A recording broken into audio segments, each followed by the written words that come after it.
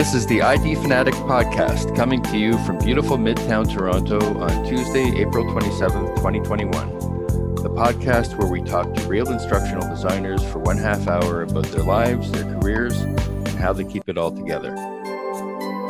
First, on a personal note, I started this podcast on my birthday in March. This is my 8th episode, and as of yesterday, we've had over 450 downloads, but only 5 reviews. So, while I'm happy people seem to be listening, I'd like to know more what you think. So if you can, please leave a review. There's a link at kite.link/theidfanatic that will take you right there. I'll repeat that again at the end, so stay tuned. Today, we're taking a bit of a left turn. Our guest is usually an instructional designer, but there are other people involved in this industry that I think it would be interesting to hear from too. For instance, voiceover artists, the people we rely on to voice our explainer videos and characters in Sims. Just as no one grows up thinking they're going to be an instructional designer, I'd say even fewer think about doing this job. So, without further ado, please join me in welcoming David Gilbert to the podcast. Hi, David. Thank you for coming on. Hey, Mitch. Thanks for having me. How are you doing today? Good. Besides our little technical snafu earlier, it's going well. Yes, this sometimes happens, but we get through it. Yeah. Always forward, never back. That's what I say. Absolutely. So for our listeners' benefit, I met David first at the Friday Meetup Global Learning and Development Community, and you can go to mygldc.org to sign up for that. But David, you're not an instructional designer, so how did you end up at GLDC? Well, because I do a lot of e-learning, I was looking around to find a place to network with people that are in the industry. And I knew John from something else. It must have been another networking event of some kind online, and found him online and started going the first session back last April. Cool. Yeah. So it's who you know. Yeah. I noticed you're also very active on LinkedIn, and that before diving into voice acting, you had a lot of marketing and sales jobs. Are those two things related then? Well, I spent 24 years in sales and marketing and consumer packaged goods roles before I started my voiceover journey. Mm-hmm. And the reason I'm so active on LinkedIn is because I feel like it's important to go and be where your potential customers are. Prior to the pandemic, I'd actually attended over 300 in-person events, whether it's networking or trade shows or conferences. And that flows into that philosophy. And I thought, well, where are the learning and development people hanging out? A lot of times they're on LinkedIn. There's LinkedIn groups. And I just decided I was going to use that as a main focus, because my business focuses on businesses. I don't do audiobooks or video games or any of these other genres. So, and I've contemplated doing a podcast for the last, 2 years. I just haven't done anything about it. And I was going to focus on daily habits. Like, okay, Mitch, what does your average day look like? And why do you do certain things? And what has worked for you? What hasn't worked for you? And that kind of stuff. Because, I as much as I believe in habits, I understand it. I get it. I actually have an excellent book that's half read by my nightstand called Atomic Habits by James Clear, which talks about how to build good habits and how to break down bad habits. And yet it's half read on my nightstand for the last 6 months. So I'm very curious about habits, even if I don't execute it myself. That's the knowing and the doing. So I would love to. You have to make a habit of finishing the books that you buy. Yeah, well, oh my God, I've got 12 books I bought that I haven't read. I've got another 15 that are on my wish list on Amazon. If it's part of your daily habit, you rely less on discipline, on motivation. It's just part of your daily habit, like working out. If going for a walk every morning at 6:30 for half an hour is now part of your ritual, then there's no I lack the motivation. No, there's no motivation. It's like a daily habit. Yeah. And once habits are ingrained, it's So what are your daily habits? Well, just the basic stuff, getting up, showering, coming down to work. Like, I don't have some of these habits. So that's why I'm like, okay, I know journaling would be good and meditation would be good and all these like really good things, and going for a walk, and whatever. But I just don't do it. Now, the first 8 years of your working life was as a buyer, Yes. right? For Amway. Yeah. How did you get into that? What was it like? Well, that's kind of an interesting story because my father left New York City and moved to Winnipeg, Manitoba, to meet, and he ended up meeting my mother there. And he was a general merchandise buyer for menswear and whatnot. Do you know why he moved? Was it a work thing? No, I think he just went to visit some cousins he had, Uh, and ended up meeting my mom and stayed. And so he was a buyer at Eaton's. He became a buyer at Eaton's, and so he left his home, became a buyer. So I ended up doing the same thing as him. I left Toronto, moved to London, Ontario, to become a buyer. And the person who hired me was his old boss at Eaton's 25 years before. So I thought it was kind of interesting.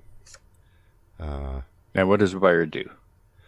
Well, what I did there was we had a catalog. So I would go to trade shows, meet with vendors, have them come in, and I would actually source items for a catalog. So imagine a Sears catalog. Oh, Somebody actually had to make the buying decision, say, okay, this item we're going to take, and that item we're going to take, and this is the pricing, and this is the page. And so it was interesting while it lasted. yeah. Well, that's quite a cultural sort of niche there.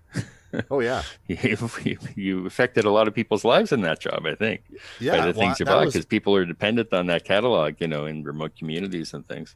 exactly. I that's the one thing that I really enjoyed because I knew that when I put something in the catalog, that it was going to affect potentially thousands of people. Yeah. Far out. Yeah. Now, what did you learn there that wanted you to break out to marketing? You started your own company when you were in London, right? Yeah, actually, the same year I bought a new house and had a child, I ended up leaving, just quitting because I didn't see a real long-term future at the company and felt a desire to do something for myself. So I thought, well, I see all these sales reps coming in to meet me all the time, so I knew what not to do, like how not to behave as a sales rep. And I thought, well, I can do this better. I can pick up a few lines and start selling to retailers, either in my local area or national chains. So that's what I did. I just up and quit December of that year and started my own sales agency and picked up a number of lines and started to sell consumer goods. And you stayed in London. I stayed in London until 2008. Oh, yeah. And then what? You moved to Toronto? Then had a little life challenges happen.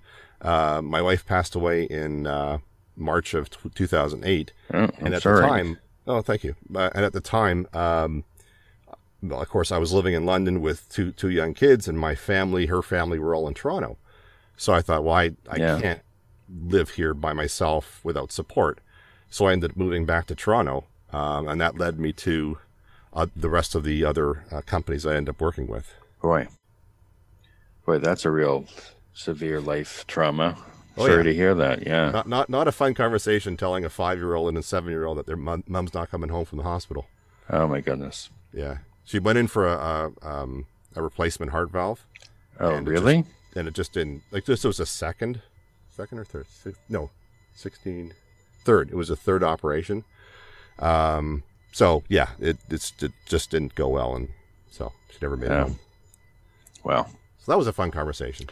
Yeah, no, that's awful. How old are they now, the kids? 19 and 21. Yeah. Yeah. Cool. Anybody going into voice work? No. Well, because it's funny because where's Dad? He's down in the closet. Yeah. Well, I've constantly had, like, I'm recording. Stop moving around. Don't walk around. Like, because my equipment's pretty sensitive. So if they're even walking in the kitchen, I can pick it up. So I'm like, go to your room. Don't, if you're preparing food, take the food, go up to your room, and shut up for half an hour or whatever it is. So I asked this question of everyone. When you were a kid, what did you want to be when you grew up? Oh, geez. I didn't really have something specific. And it's not that I wanted to be in voiceover at that age, but I always loved mimicking Saturday morning cartoon characters. And I thought at some point, I'd like to do some strange voices for, at least that's what my thing was as a kid. And I was always a very rambunctious and high energy kid. But I never really had that, I really want to be something. I really want to be this. Yeah. I mean, my mom jokes that she says, oh, you always wanted to be a dump truck. I'm like, okay, I like playing with trucks, but I'm like, I didn't want to be a dump truck. Do you have brothers and sisters? Yeah, one sister. She's about a year and a half older. All right. So she didn't share your compunction to imitate cartoon characters? No. She was the more reserved one. I guess compared to you, anything would be more reserved, I'm gathering. I guess. I don't know. So it took 20 years or so before you actually got into voice. I was going to say what took you so long, but we talked about the jobs that you had before. So how did you finally decide to do it, and what was your first gig? Oh, geez. Well, how I got into it was I was transitioned out of the last company I was at. They downsized a whole bunch of people, and started looking for a traditional job. And then my best friend said, what about this radio thing? Now, I don't know where that came from. I remember back in university at Ryerson, I had a professor say, oh, you got a good baritone voice. You should do radio. And I'm like 19 years old. This is pre-internet.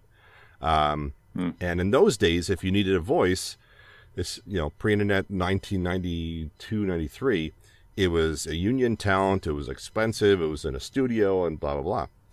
So I'm like, I don't know. What am I? Some 19-year-old kid, never been in a high school play even.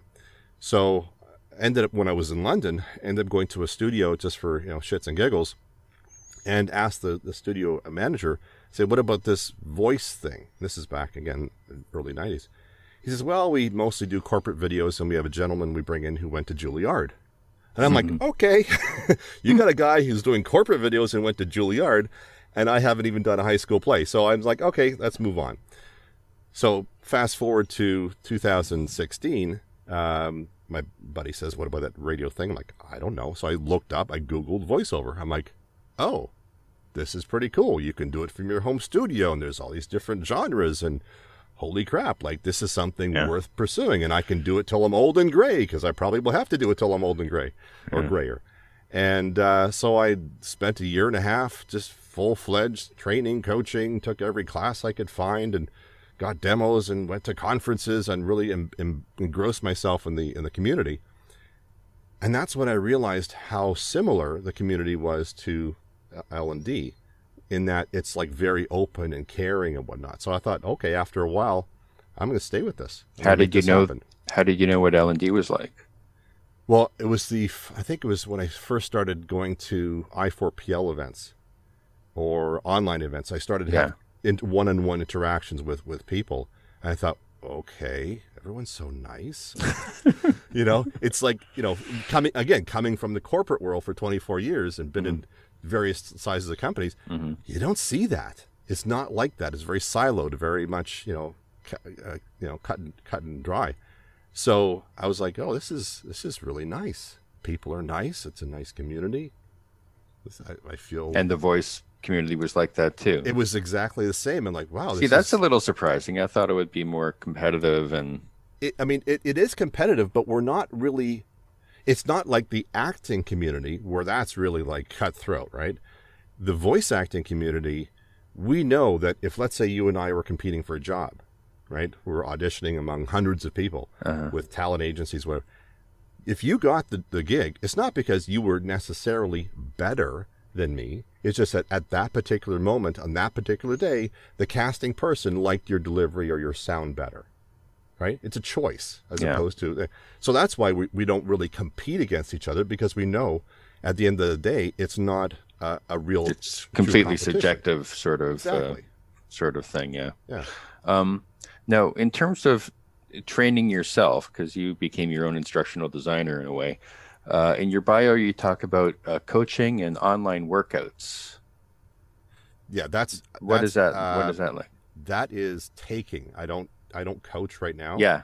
No, but when I say you became your own instructional designer, you designed the program that you would put yourself through in order to learn this job. Yeah, it's interesting because it's not like there's probably more structured learning to be an ID than there is structured learning to be a voice actor, because it's a cottage industry. So you can hang up a shingle and say, "Hi, I'm a voice coach," and nobody would really say anything because there's no certification body. There's no, here's what you need to know. There's a lot of coaches, a lot of schools, some really good coaches, some really good schools. So I basically did what any ID would do, is ask around. Who do you recommend? What courses have you taken? What classes, what coaches, what schools? And through asking a number of people, I found better coaches, better schools, and I went that direction. So I made my own path in terms of learning. Mm-hmm. And when you say online workouts, what exactly is that? So an online workout would be, anywhere from 6 to 12 people. They'd show up in a Zoom room, either with a coach or led by a peer, and you'd bring scripts and you'd read the script, and you'd have either the coach or the somebody leading the group give you critiques and then ask you to read again. Or it would be peer-to-peer, in which case, let's say you would read a script and I would direct you and say, "Can you give me this?" And so it's really about improving your performance in a group environment. Cool. I see in your testimonials that you worked for Garima Gupta at eLearning. Yeah. So she was the first podcast guest of I listened series. to it. Yeah, it's nice. And I also saw you did some work for Cara North.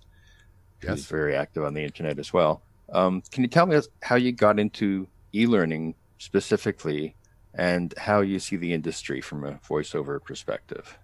Well, how I got into it was the overall framework of my business philosophy, which is focusing on what businesses need. And every business has customers, employees, and a phone system, right? So I look at it in terms of holistically.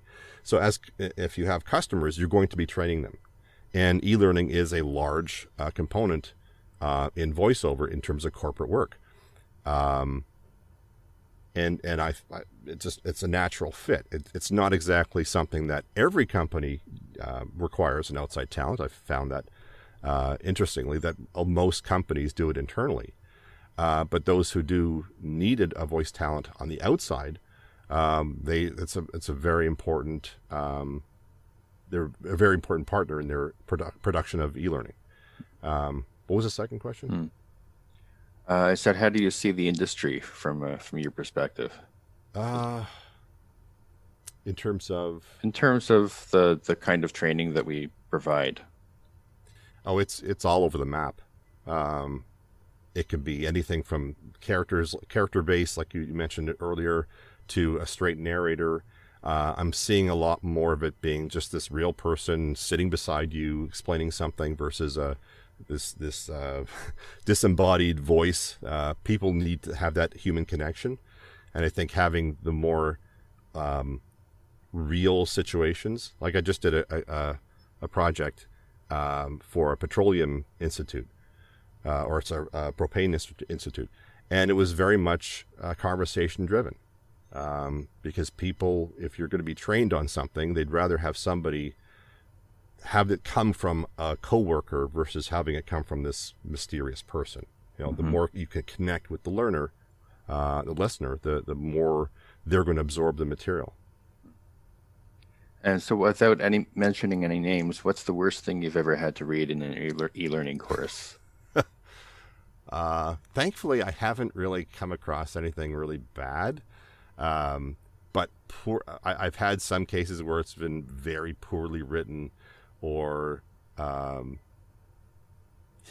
just doesn't grammatically. It may look great on paper, but when you say it out loud, I'm like, wow, this really didn't sound like somebody would say the words. So do you have to bite your tongue, or are you allowed to give feedback sometimes? No, I sometimes do if the client is open to it. And I'll make some suggestions, but ultimately it's their words, and by the time I get the scripts, it's been through 14 people and legal and all this kind of steps. So I try not to. I never would arbitrarily make changes, because that would only case where that may be is if it's a grammatical word that didn't affect the actual content. I may give two reads. I may give my version, and then I'll give theirs. So if they wanted to cut mine out, they can still use theirs, right? So, I see. yeah. And is your whole business e-learning, or do you do other work? No, I focus on anything a business needs. So that would be anything from commercials to explainer videos, corporate videos. Uh-huh. I do a lot of telephone work. So, hi, thanks for calling. Oh. Press one for Mitch. Press 2 for Mitch. Press 4 for Mitch. Yeah. So my focus, because again, I came from a business background, was what do businesses need? Because I knew businesses, and keep it in there. So I don't do audiobooks and video games and museum tours and all these other genres. It does include commercials, though. What do you mean by commercials? Well, if you hear a radio commercial or TV commercial, there's a voice in the background. Oh, okay. Yeah. But you don't do that through an advertising agency. You do it through the business client. Well, there's so many. It's like an onion. There's so many ways to deal with that. If I wanted to do a Coca-Cola ad, I would have to be probably union, and that would go through a production company, through a talent agency, that's a whole other food chain. But if you're talking local ads or explainer videos, that's either directly through companies or it's through production companies. Okay, finally, from the point of view of someone who has to read our words, what advice do you have for us as the writers of this stuff? Oh, make it conversational. Read it before you hand something to somebody else to read, and you're paying them to read it. Read it out loud for yourself. Make sure it sounds right first. Understand who you're talking to, and understand who you are or who the narrator is. If you understand the dynamics of that voice, then that will make your copy more resonate better with the listener. Okay, so what are you looking forward to doing most when we get out of the pandemic? Believe it or not, going to see a movie. Oh yeah. I'm a movie fan. I love seeing movies, and there's nothing to me like seeing it on a big 40-foot screen. And restaurants are fine. It'd be nice to do that and travel if I can, when I can. But the easiest thing, just to go and see a movie on the new movie comes out, and I can just go and see it. Did you watch the Oscars last night? No, I actually did. Oh. Did you? Yes, I did. How was it? Well, it was really cut back because like the Grammys, it was just the nominees that were there, the nominees Sure. and their tables. Sure. And so it was in a small space. They did the musical entries during the pre-show. So they didn't take time to do those during the show. And they had very, very few movie clips. Like they would announce the short films and things, and you wouldn't see anything. You would only see the movie clips for the bigger movies. And they didn't have an orchestra, and they didn't have, so nobody got, played off, which meant the speeches sometimes ran quite long. And it really reminded me of an industry event. Like it could have been any industry, because they're just people sitting at tables being nominated for things and going up and receiving a totally different feel. Yeah. It was like, it could have been a car show or something. So maybe next year we'll see what happens. Was it under 2 hours then, or? No, they still went over. It was ridiculous. That's hilarious. That's the 2-minute warning. Okay. To wrap up, I'd like to ask the 10 questions survey from the Actors Studio TV show. Have you ever caught that? I think I've seen it. On PBS? Yeah. So they ask actors at the end of it, they ask these 10 questions. Oh, lovely. And the idea is just to say the first thing that pops into your head. Sure. Alrighty. What is your favorite word? Favorite word? I don't actually have one. Never thought of that. Something you like from a cartoon. Yabba dabba doo. All right. I like it. What is your least favorite word? I don't know. Perfunctory. First word that came to mind. What turns you on creatively, spiritually, or emotionally?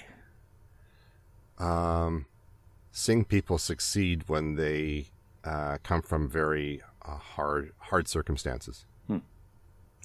And what turns you off? Disrespect. What's your favorite curse word? F word. Everybody likes the F word. I don't know. But it just like it encompasses so much emotion. The perennial favorite. Yeah. What sound or noise do you love? Sound or noise do I love? A good car door close, that nice solid thunk. It's kind of satisfying. What sound or noise do you hate? High-pitched screeching, like chalkboardy kind of sound. What profession other than your own would you like to attempt?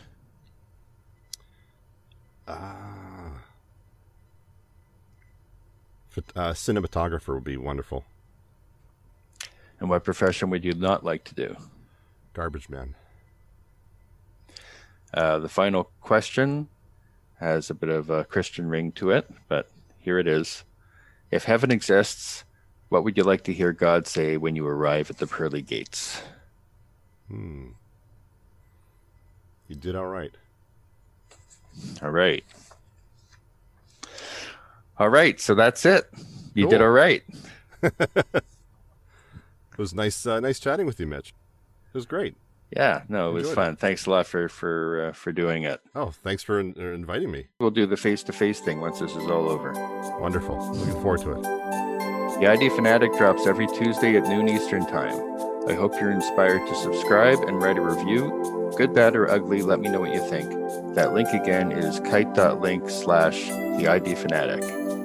To get notices of upcoming episodes, you can sign up at theidfanatic.com, and you'll also get a free gift of my instructional design cheat sheet. You can contact me, Mitch Moldovsky, on LinkedIn, and I hope that you and yours have a totally awesome week. Bye, bye, bye.